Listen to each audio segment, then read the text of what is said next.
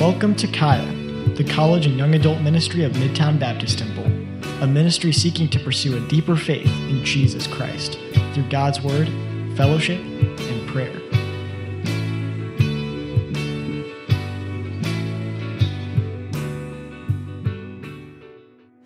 Good to see everybody. Lots of new faces. It's cool. I'll get a chance to meet some of you guys before we let out of here. Last week we had our service cut a little bit short because of the ministry fair. I do want to say we had a great turnout for the ministry fair. Lots of names that were submitted for different areas. And so I just want to let you know right now that all the ministry team leaders are kind of sifting through all the names, contacting ministry leaders like fellowship leaders to confirm that you're actually not just some person off the street wandered in on the ministry fair day. And you're like, yeah, I'll sign up to be on the hospitality team, And so we just want to make sure that you're plugged in before we commit too much ministry to you. And so we're working through all of that. And so be expecting to hear from people soon if you signed up for some ministry area. But man, hey, look, it feels like summer out, doesn't it? Yes. This is good. This is good. School's almost over. Who's done after this week? Anybody? Bro, it's been a while. You've been done for a while. No, Eric. Oh, your master's degree. That's right, I forgot. You've been working on it so long, I forgot.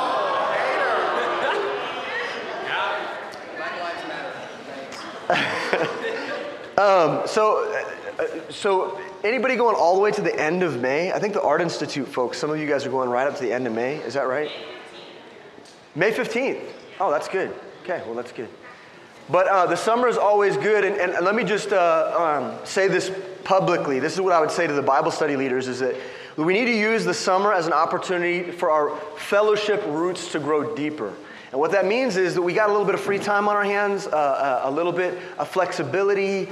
We want to see you guys hanging out with each other, getting to know each other, making time, going to get coffee with people from your Bible study, your small group, getting to know ministry leaders, things like that, because we want to come back into the fall completely established, absolutely in love with one another, ready to go and fight a good fight. And so, as we go into these summer months, let's be ready to hang out and spend time with each other, get to know each other a little bit better. Every year, God is adding to this fellowship, and it's cool to see all the new people signing up for discipleship, and we want to practice family together. So we are in Acts chapter 20, so go ahead and flip there if you're not there yet. And just a reminder also, some people who aren't familiar with this, on kaya.live, CAYA.live, there's a teaching segment to the website, and you can go there, and you can actually get the notes for the sermon that I'm about to preach. And so if it's easier to follow along, if you've got it on your phone, then you should do that, right? You've got all the notes right there available to you. You can go and grab those right now. So we're in Acts chapter 20, and Acts has been a long haul. There's a lot going on, right? We've seen a lot of really cool stuff happen from the very beginning of the ministry of the disciples and the early apostles. It's been so exciting, and we've been watching Paul's life, Paul's ministry, Paul's missions work, his travels, the establishment of churches all over Asia Minor in particular. We've watched him as he goes into the synagogues and he's preaching and winning souls and discipling. It's been absolutely amazing. But now we're at this kind of pivot point in Paul's ministry, as we've mentioned before, this phase of his ministry that's going back more to a time of reflection on what God has done, a defense of what God has done in his ministry, right? Because he's going to spend time in jail over the next few chapters. It's going to be hard to watch his ministry life come to a bit of a close. It's a slow and steady close to the end of the book, but there's a lot of things to glean. And this moment that we're in right now, I think, is very, very crucial.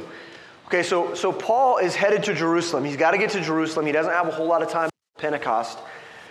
And so what he does is he's traveling through Asia Minor again, and he sends word to Ephesus. Ephesus is a place where he spent a lot of time and energy on the local church there. Lots of growing disciples, and he sends word to Ephesus, and he says, look, I need you to send the leaders to meet me in Miletus. It's about 28 miles from Ephesus proper. I want you to send the leaders to me and we're going to meet. And so you can imagine that Paul is in some upper room or in a chamber somewhere, or maybe he's out in a field and he's meeting with these men, these top leaders from Ephesus. These are the men that are the potential pastors and leaders of that church. And he's sitting down with them and he's giving what we could only refer to as kind of a farewell speech, right? And he begins by saying, look, guys, I need you to consider the entirety of my life testimony and work with you. Let's just take a moment and let's consider who I've been in your lives, because there's a good chance I'm never going to see you again.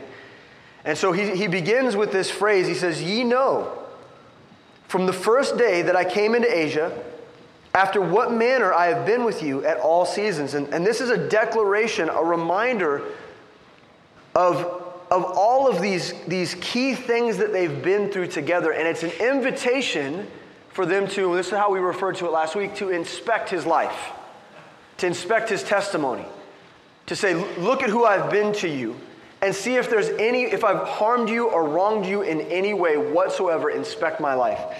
A lot of you in this room were students of mine, okay, at Lee Summit West High School.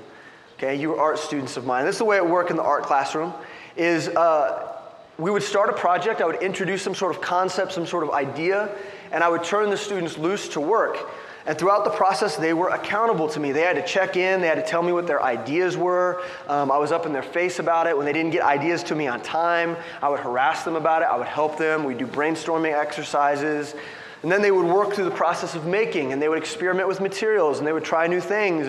And we would go through this process together. It would be like 2 or 3 weeks, and at the end of that time period, they would submit their work, and I would grade it according to a rubric. Does everybody know what a rubric is?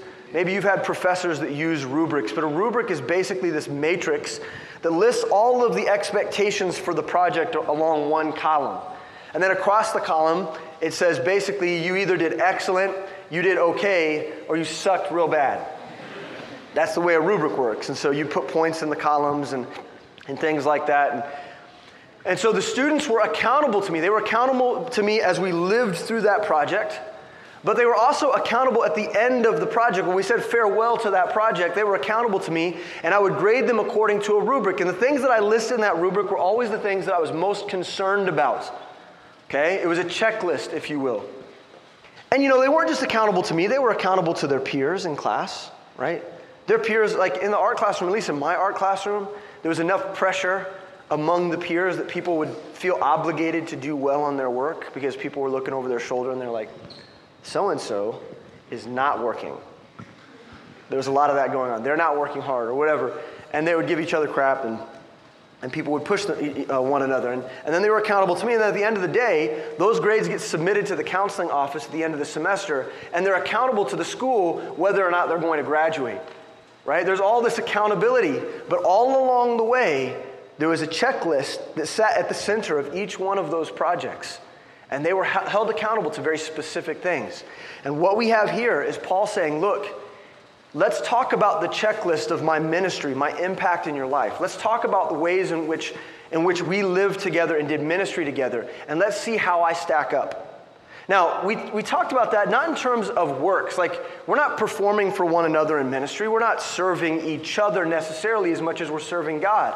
But nonetheless, all along the way, we do live together. We do judge one another's ministry. And we need one another in ministry. And we need to push one another in ministry. And that's why there's things that we need to hold each other accountable to.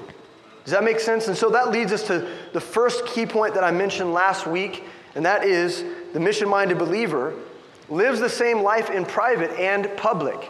And so the first thing that we looked at is that in order to have an impactful and powerful testimony, you've got to be the same person all of the time. Whether you're here at church serving or whether you're with your family, right, at home, or you're with the people that you stay with. Maybe you live with some people in an apartment and you fellowship together, people in your small group, people you engage at work, people that you engage in your classrooms. You've got to be the same person all the time. And that's not an easy thing to do.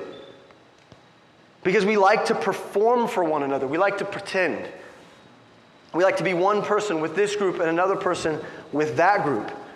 And it just doesn't stack up to a Christian life.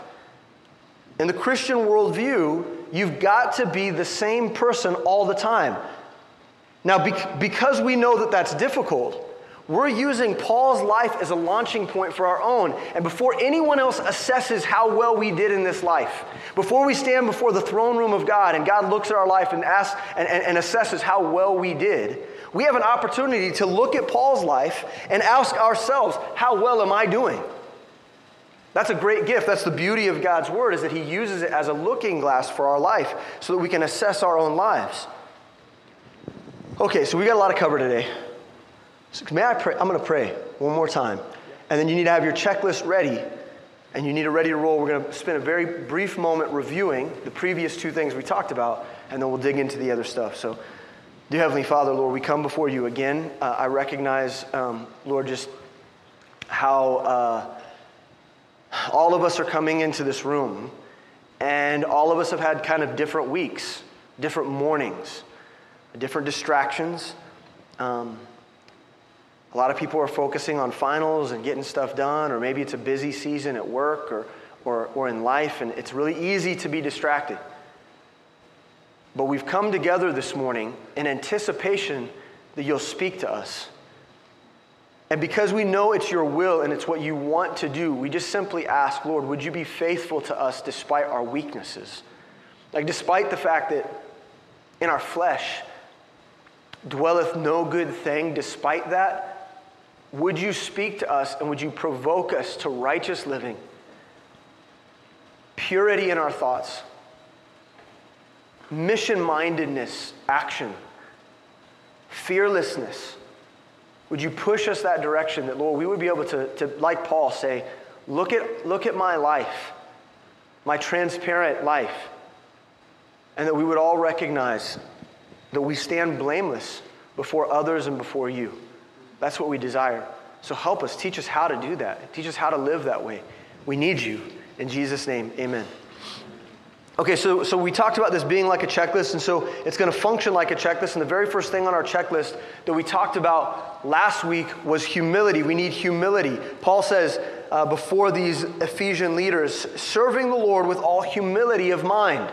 Humility of mind. Paul declares that his service to Christ and his service before men was done with humility of mind, meaning that his mind, above all other aspects of his body and personage, was responsible for humility. And this is how I want to put it to you this week, okay? I didn't say it this way, but this is how last week, but I want to say it this way this week. Humility is a thought before a behavior.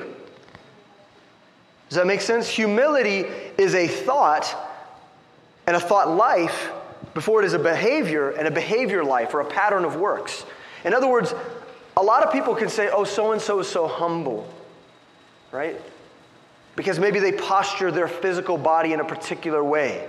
Maybe they're quiet at times, and we refer to that as humble, but the truth is humility begins with the mind. The mind. And what it does is it says that in my mind I have determined that I am low before all people and before God. Right? It was a few years ago, there was an evangelism campaign that was called I Am Second. I Am Second.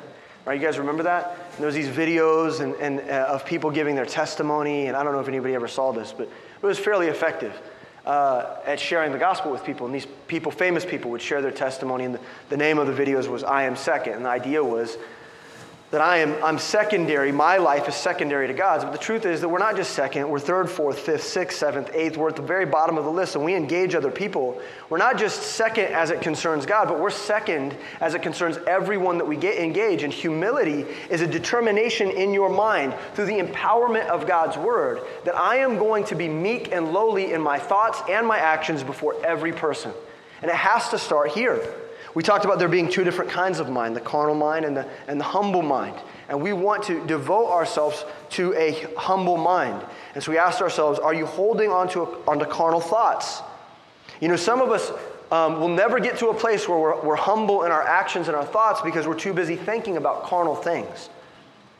All right? And so what we're talking about is just stewarding your time. Stewarding the way you think and what you think about. taking time to still yourself before the Lord and prioritize your thoughts. There are some thoughts that are holy, eternal, righteous, spiritual, and there are some that are carnal, and then there's some that are somewhere in between. Anybody know about the in-between thoughts? They're like the good thoughts. They're not necessarily evil, but they exist on this kind of spectrum. We've got to prioritize the way that we think, the way that we come before God's Word, and the way we let it transform us. But we got to have quietness in our lives in order to prioritize. And I would suggest that the only way to quiet yourself is to be before the words of God, is to find time to meditate on His words. Does this make sense to everyone? So if you want to have humility in your actions, well, let's work backwards. If you want to be humble towards other people, let's work backwards. Let's start with our mind. And we transform our mind, we renew our mind through studying God's Word. It's crucial. The next thing we looked at was compassion. Okay, so he says to the Ephesians, he says that he came to them and he was before them with many tears. With many tears. And so here we see a more soulish side of Paul, right? So we were talking about his mind before, but now we're talking about this very soulish aspect of who Paul was, and that was his emotions. And he was willing to shed tears for the ministry. He was willing to do that. That his love for them, it was not just about words and actions. We can say things and we can behave in certain ways. We can force ourselves to perform something before people. But man, when someone's crying, there's something very genuine about that. Emotions are very revealing about a person. And so the question becomes, what have you attached your emotions to? So many of us have emotional responses to all of these vain and worthless things. Things that we fill our lives with.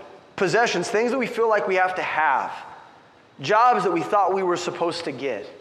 Right? Anybody felt really sick to their stomach or sad after they interviewed at some place? You really wanted the job, but then you didn't get it. You may even get in your car and you might cry or something. You might get the phone call, you might cry. And we cry about, we attach our emotions to so many different things. But I wonder whether or not you're attaching your emotions to souls, to people, to the things that God cares about. Again, that's a work that's done in the quietness of study and meditation in God's Word. That's how you transform your heart. You know, we allow ourselves to be stirred by empty activities. You know, I don't know if anybody's ever played sports with me, but I'm fairly competitive. I have the ability to attach my emotions to just about anything I'm doing. But so much of that stuff is just vain and worthless, isn't it? And if you can do it in those areas of your life, your workplace, right? Taking pride in what you do at work or your grades or the art that you're making or whatever it is, you can tie your emotions and your priorities to that. But what about the people around you? I mean, are you concerned about their lives? Are you concerned about whether or not they're growing in the Lord? Are you shedding tears for other people? As we inspect our lives, we have to ask whether or not we're willing to expend emotion on things that actually have value. Psalm 126:6 says, "He that goeth forth and weepeth beareth precious seed, and shall doubtless come again with rejoicing, bringing his sheaves with him." And basically, the insight of this passage is that a person that's willing to weep over the things that God cares about is the same person that will reap a harvest. Their lives will ultimately have value before the Lord. And so there's something to attaching our emotions to the things that God cares about if we want to be profitable in this life. Paul's standing here before the Ephesians and he's saying, okay, assess my life. Look at what God's done and note how my emotions were attached to every single one of you and everything that God was doing. I threw my life, not just my actions and my thoughts, but my feelings as well into the work. And we ought to do the same thing. Okay, now that leaves us with number 3. This is where things get new. Are you ready? The next thing on my list here is that we need to be resolved. Resolved, specifically in the face of temptation. So he talks about shedding tears, and then he says, and temptations. You knew me in seasons of temptation.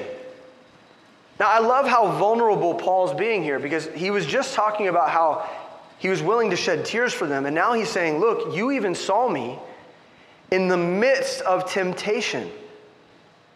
Now, I have to say, in leadership, It takes a lot of vulnerability to let people see you in your temptation. To see you when you're under attack, when you're facing something that you don't know how to deal with. When you're being drawn away and your desires aren't right, and to be in that and be that way before people, that's a very vulnerable place to be for a leader. Like, you have to understand, maybe from my perspective, like, my job is to shepherd this congregation of people. And so I have a responsibility to have a blameless testimony before you, to live a particular way. But especially among the leadership and the Bible study leaders, they've all seen me at low points. Like, I've just determined that they're going to see me as a human being. And as a human being, there are times in which I'm tempted. I'm tempted to act ways I shouldn't, and tempted to say things I shouldn't, to feel things I shouldn't. And what Paul's saying here is that you saw me in those seasons. Everyone was watching Paul. Everyone. All eyes were on Paul. He was the man. I mean, do you remember some of the stuff that he was doing in Ephesus? I mean, miracles were being done. God was using him. He was healing people. I mean, everyone was watching Paul, and they wanted to see how he would respond in moments of hardship.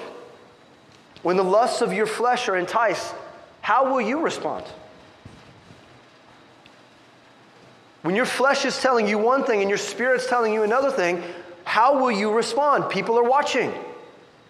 How will we respond when we're tempted to turn to our flesh in anger, malice, frustration? How are we going to act? How are we going to respond? People are watching. Paul gave these men access to his life, and he withstood the test of temptation. And I desire personally to be the type of person that can air my laundry and none of it be dirty. Right? I want to be able, you know the old saying, right? To air your dirty laundry. I would love the opportunity as a leader that God has entrusted with so much that I don't even deserve, to be the type of person that can be vulnerable, open, that you can see my life, that I can air my laundry, and then none of it be dirty. That's the kind of person that Paul was. And I think that that's a big deal. And I think that in order to live that way and to be righteous, you have to be resolved that in the face of temptation, you're not going to fall. And I want to put it this way, because I know that there's a lot of people in the room right now because you're a human being, not because you're particularly weak than anybody else. There's a lot of people in this room, even right now, who are continuing to make excuses for sin. And when the temptation comes, you don't even acknowledge it as temptation. You kind of ignore the fact that it's tempting. Because you know that if you acknowledge it as temptation, that you're going to have to say no. So you kind of let these things that you know are bad for you, that are fleshly, that are wicked, creep into your lives. You pretend like you don't see them, and then they bite you, and they grab hold of you, and they ensnare you. And then once again, you find yourself ensnared by your temptations. And so our first question, again, as we're inspecting our lives is, do I actively say no to things my flesh wants? Now, I'm not just talking about that in terms of sin. I'm talking about that in terms of learning to discipline your lives. Okay, I'm talking in a much broader sense. Are you guys with me? Is it hot in here? It's hot. It's hot. Okay, so try to look past that for a second. I'm asking you a really serious question. What I'm asking you is, is your life disciplined, and do you make a practice of saying no to things that you don't need? Little things, small things, one more cupcake, right? Another fistful of Takis. I was just looking at Amanda. Last time I was at her. Oh no, it was a party. You guys brought the Takis to Hannah's house. There was something going on, and I sat at that bag of Takis all night. And the problem with that is you get in the car and you go home and your mouth feels raw, like you've just been eating dry Captain Crunch. You know what Captain Crunch does to your mouth? Takis do the same thing. Those salts and things, they just destroy the inside. There's nothing good about it. And I should have just said no. I should have said no, and I didn't. And there's all these things in our life. We need to learn to say no to things. We need to live disciplined lives. Not for the sake of discipline, but because we need to practice learning how to say no, because there's going to be times in our life where Satan is going to tempt us, and it has to be really casual for us to say, nah, I'm good. I'm good, I don't need that. So that's our first question. Do I actively say no to things my flesh wants? James 1:12 says, "Blessed is the man that endureth temptation, for when he is tried, he shall receive the crown of life which the Lord hath promised to them that love him." The other question would be this: do I actively avoid situations in which I could be tempted? James 4:7 says, "Submit yourselves therefore to God, resist the devil, and he will flee from you." So as an empowered believer, you actually have the ability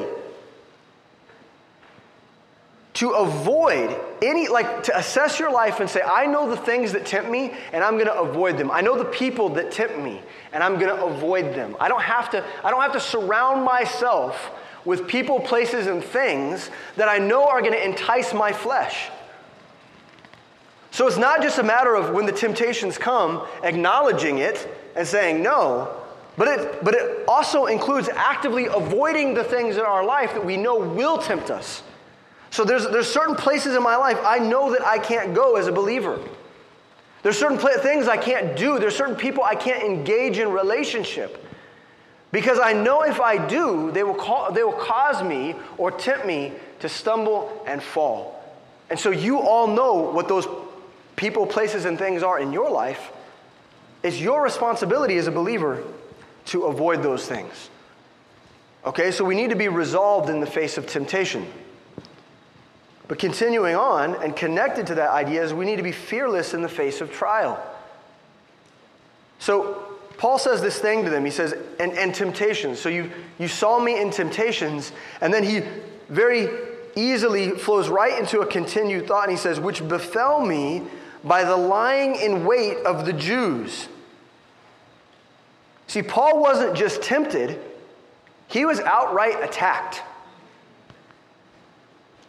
He wasn't just tempted, he was attacked. And the temptation Paul faced was not just personal attack, but it was spiritual attack. Satan put external temptations in Paul's way to cause the ministry that he was responsible for to fail. The lying in wait of the Jews. And so let's break that down just for a second so we better understand what we're talking about. Is that all of these leaders that are sitting here with Paul, they would have seen Paul in his day-to-day life engaging people who are contradicting him, arguing with him, fighting him, and looking for opportunities to cause him to fail. Okay, and this was demonic, this was satanic, this was wicked, this was evil. There was attack against the work, and they knew that the best way to attack the work was to attack Paul. Does that make sense? And so what was going on, I mean, you guys remember in just the last chapter, the whole controversy over Diana among the Gentiles. But also, these Ephesians would have seen Judaizers that were traveling from Jerusalem and other parts of the region, and they would travel and they would follow Paul around, and they would contradict him, they would fight against him in the synagogues, and they would say all of these things that were just untrue, and they'd fight with him and argue with him. Why? Because they wanted to cause him to stumble publicly. That when everyone was looking, Paul would mess up.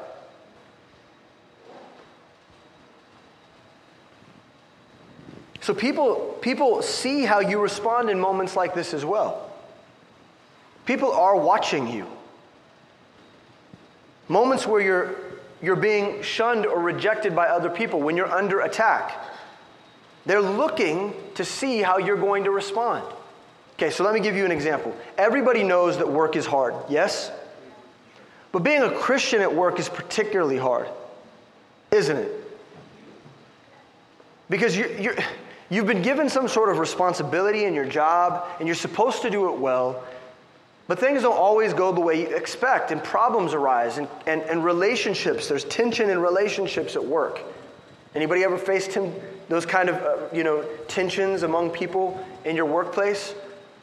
Where you disagree, and Eric's like, my whole life is one giant tension. Eric's got a new job. It's been good but hard.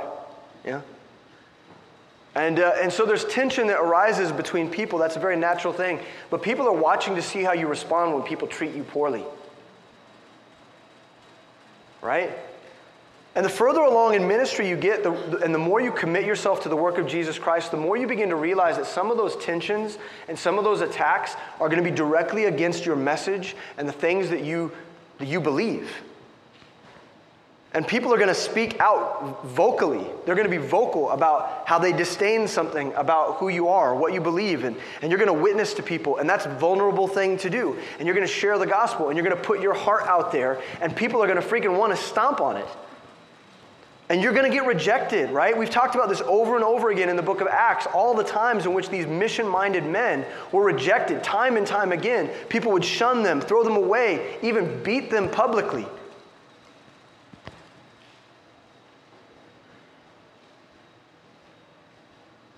And yet it's our responsibility to stand fearless in the face of all of those situations. Whether it be simple tension at work, or someone rejected the gospel and now you feel weird with them, a person in your classroom and you've got to retain that relationship, or a teacher. I just recently had a conversation. There's a young man in this ministry who's just about to graduate, and he's studying biochemistry.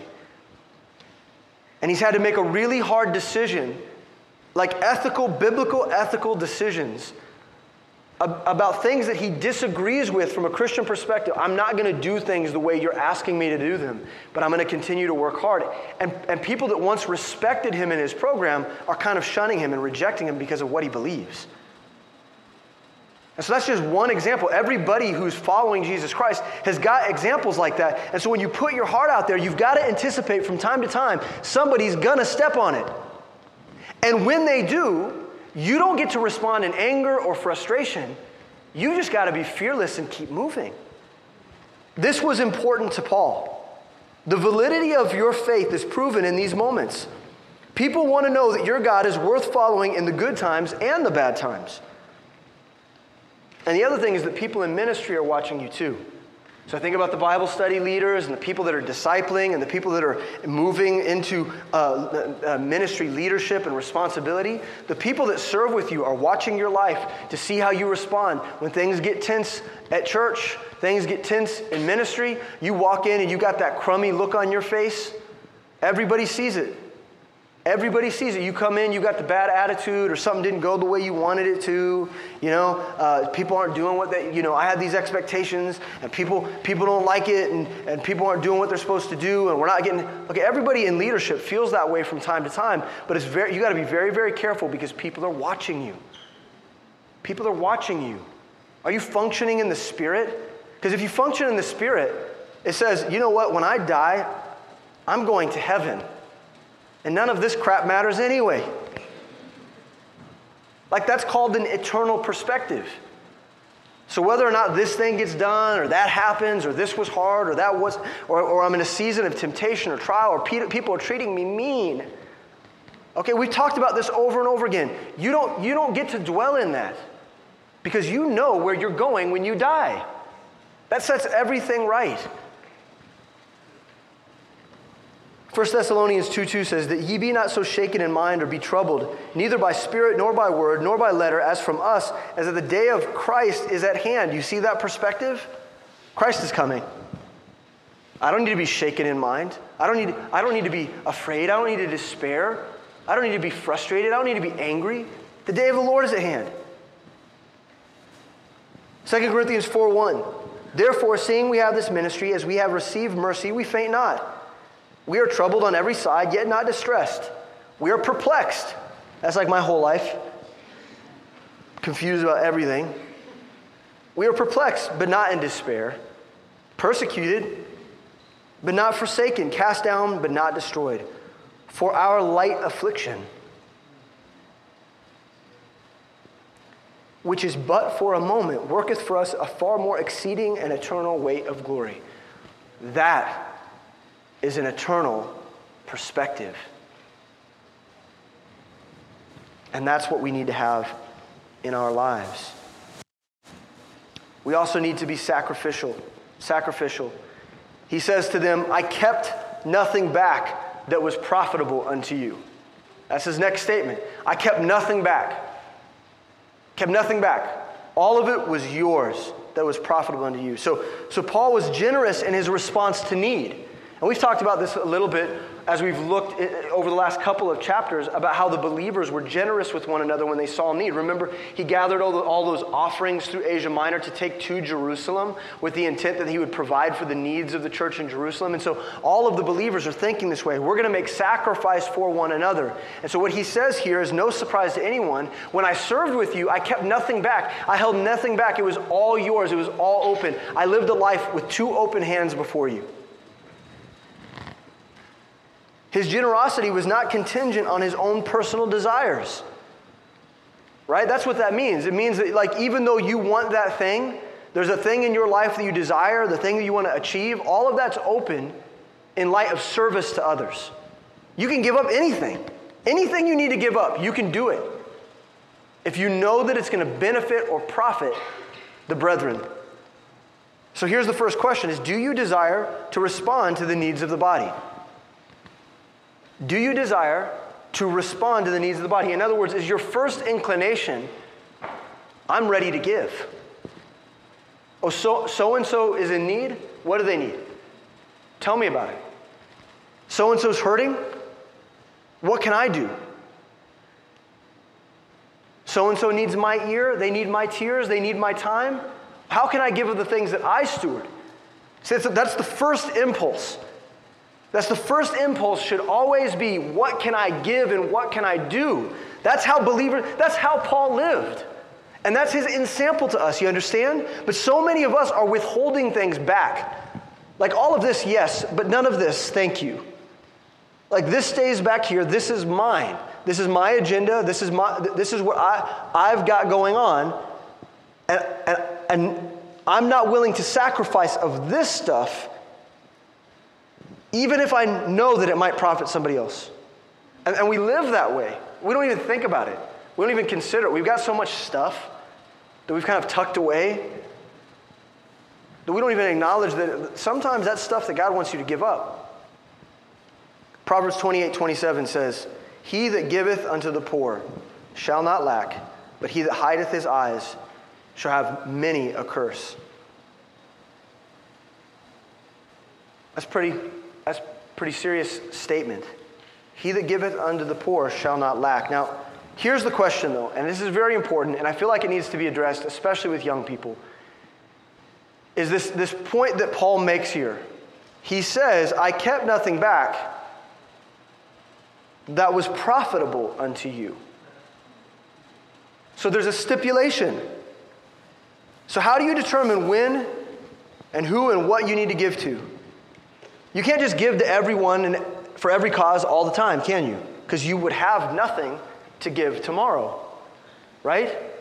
So if you're always just giving everything to the point where you have nothing, that is not going to work out to a long-term ministry benefit to anybody, right? There's all of these ministries, they call themselves Christian, and they give and they give and they give to all of these causes and these needs, but very little of it has anything to do with spiritual profit.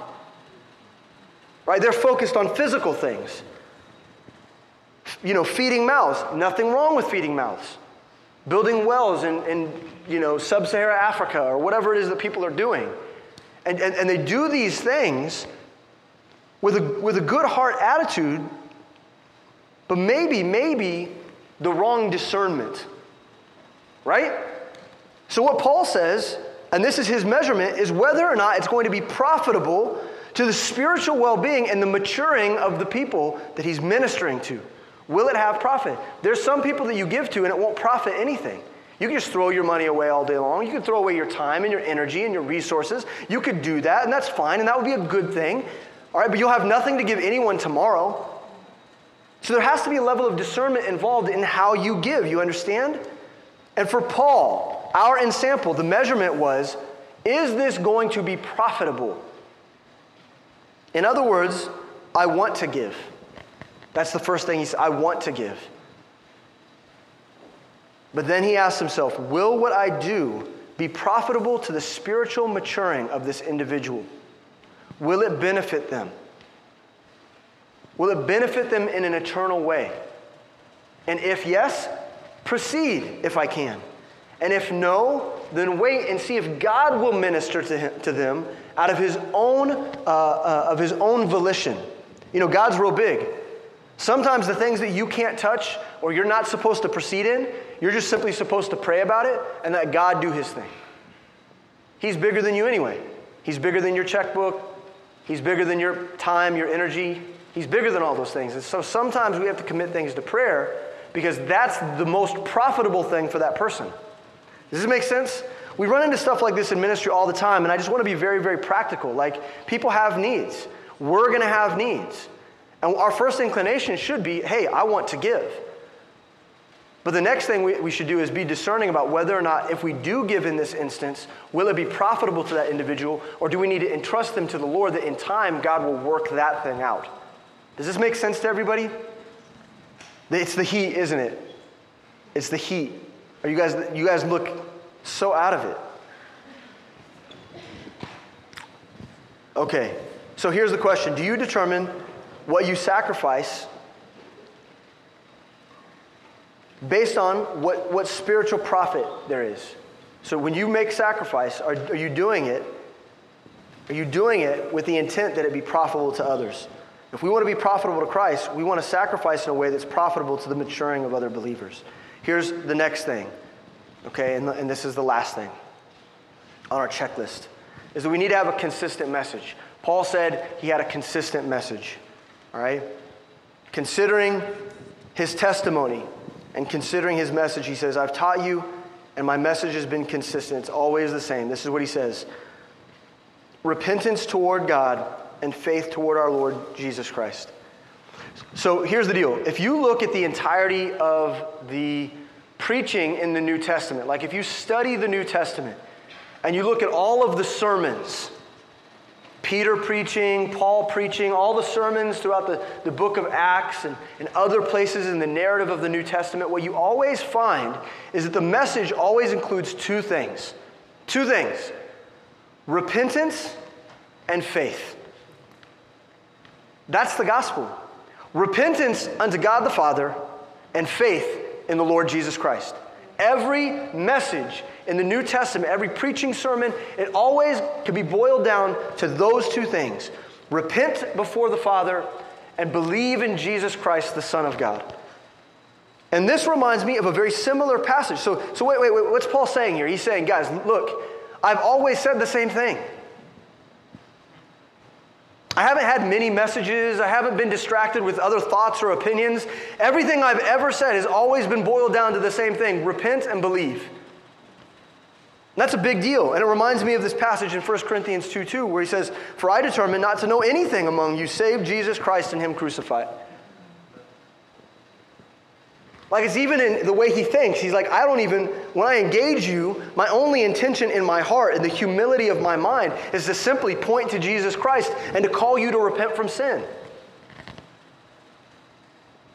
Our message should consistently be repent and believe. Nothing wavering. You know, year over year, interaction over interaction, a consistent witness is necessary. So the thing that you're preaching right now, you know, some people went and did hit the streets. Who did hit the streets yesterday? I know that there was a handful of people that went out. Lon's the only one? Oh, okay, there was a handful. Good, I see a few. Lon is always the one, by the way. Don't ever forget that. Lon needs comrades. He needs people out there helping him. I know you witness and you find other opportunities, but from time to time, go hit the streets. There's no excuse, right? It's so nice outside. Right? It's so nice out. Get your small group together and go. Okay, but here's the point, is that what you preach now, it ought to be the same thing you're preaching when you're 85, when you're 90 years old.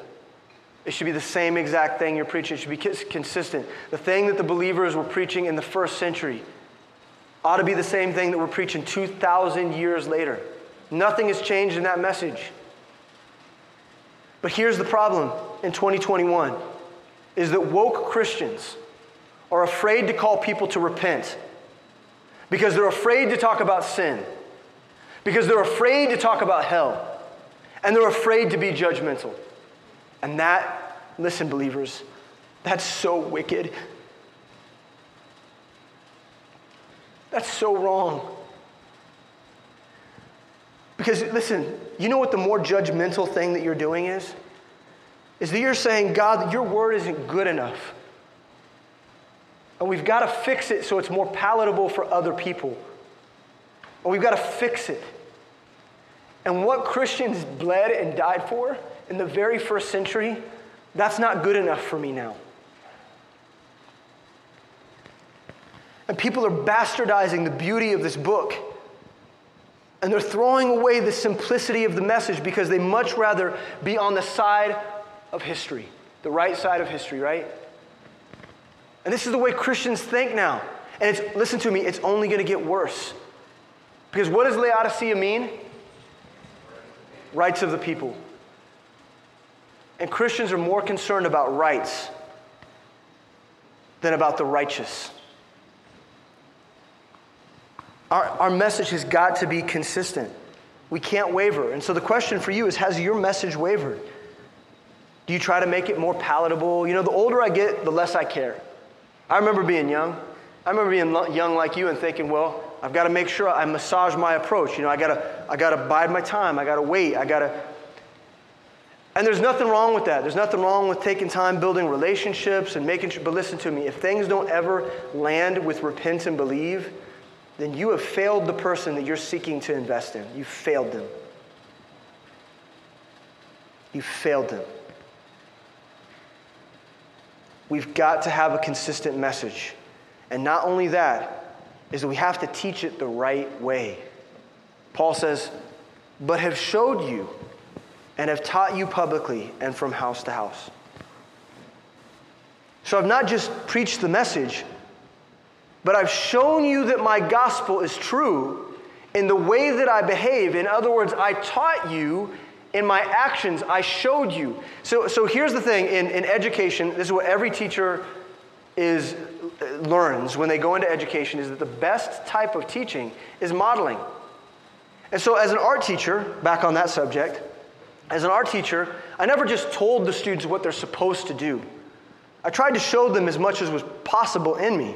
And so I would take that material, or I would take that paintbrush or that pencil, and I'd show them how to do it, and then they would do it. And if they did it wrong, I'd correct them, and we'd do it again. And I would show them, and I would live life with them until they learned. And so what we see here is that Paul didn't just speak. He just didn't stand in front of people and pontificate and expound on the virtue of God's word. He showed them in his actions. And the question is, do you do that? Do you teach people in the way that you function in your ministry? I mean, I'm talking about everything. The way that you organize your life, the way that you speak with people. You know, when I'm counseling, sometimes I like to include the Bible study leaders as I counsel with someone because I want them to watch me as I counsel. I want them to see my approach. I want them to do the way I do. And in time, we all get better for that. That's the best kind of learning, is both speaking but also doing and modeling for people. And that's the kind of ministry that Paul had. He was both consistent in what he spoke, but he was also consistent in how he spoke it with his life, his actions, and his mouth. James says, but be ye doers of the word and not hearers only, deceiving your own selves. Paul's whole life said something. His whole life, it said something. Everything he did, every action, every moment of servanthood, it all said the same thing. It said, repent and believe. And our life ought to be the same.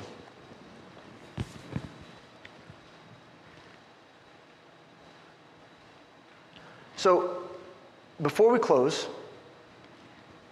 I want to ask you a question. So we've worked through the checklist of Paul's life. And we've seen all these behaviors that he put on display, all these things, his character qualities he put on display, and he said, look at my life and inspect it.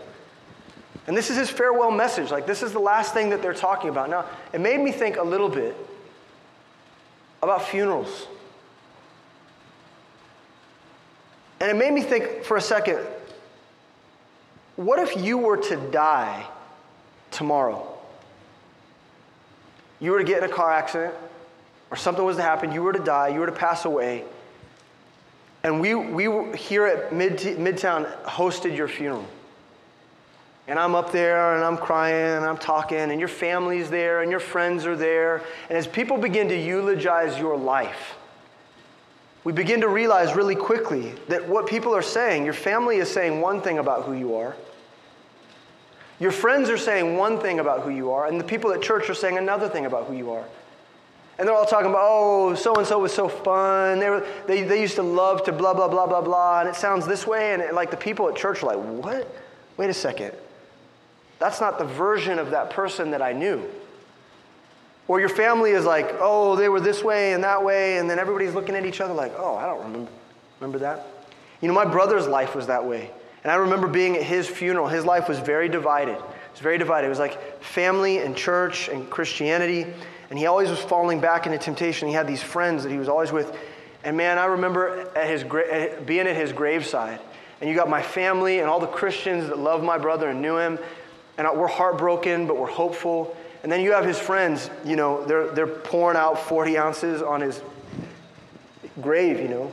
And, you know, I go and I visit his grave, and I would pick up, you know, roaches and beer bottles and stuff that people leave there like flowers, like a testament to his life. And I pick them up, I walk them over and throw them in the trash can. And the truth is, the one version of my brother is just as true as the other one because he was both. He was divided in his actions. He was divided in the way that he thought. He was divided in his life. And so the question is, look, listen to me. Do you have a divided life? That when your life is open to inspection, that this checklist is going to be completely inconsistent based on who you ask. Among the Ephesians, when they looked at Paul's life, they had no choice but to confirm and say, yes, that's exactly what you're saying you were. That's exactly who you were. That's who we saw you to be. And we are so grateful and so thankful. Will people be able to do that about you? That's a big deal. That's a big deal. And every day that passes, every year that passes, every wrinkle that I see on my face is telling me I've got one life to live. And I want to live it open for inspection. I have one life to live. It's going to be over before I know it. Did I live in a way that was impactful, vulnerable, open, and glorifying to God? And if you know that you've struggled with this, today is the day of repentance. Today is an opportunity for you to confess that. To grab a hold of someone and pray and say, I've been living a divided life. And if they were to eulogize me tomorrow, I know that the things that people would say about me are completely inconsistent. And if you know that that's you, or there's areas of your life that you've been hiding or holding back, and there's something amiss about this checklist, something that doesn't match up, man, we're family. Let's deal with it together. Let's confess those things. Let's get them right, because listen, we've got a mission to do. We've got work to do. There are souls that need to be saved. And we can't allow our stupidity or our poor character or our lack of faith or the things that we're hiding, we can't allow those things to get in the way of what God wants to do. Amen?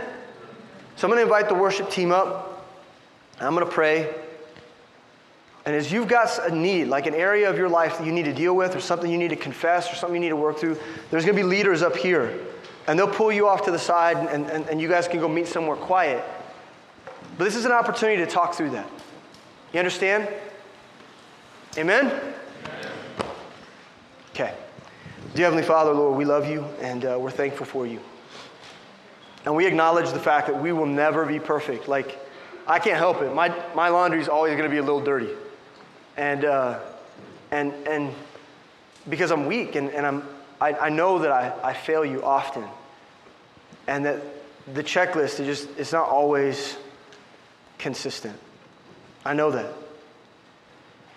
And it's because of that I remain humble before you. I acknowledge the fact that, Lord, I'm nobody. Like I'm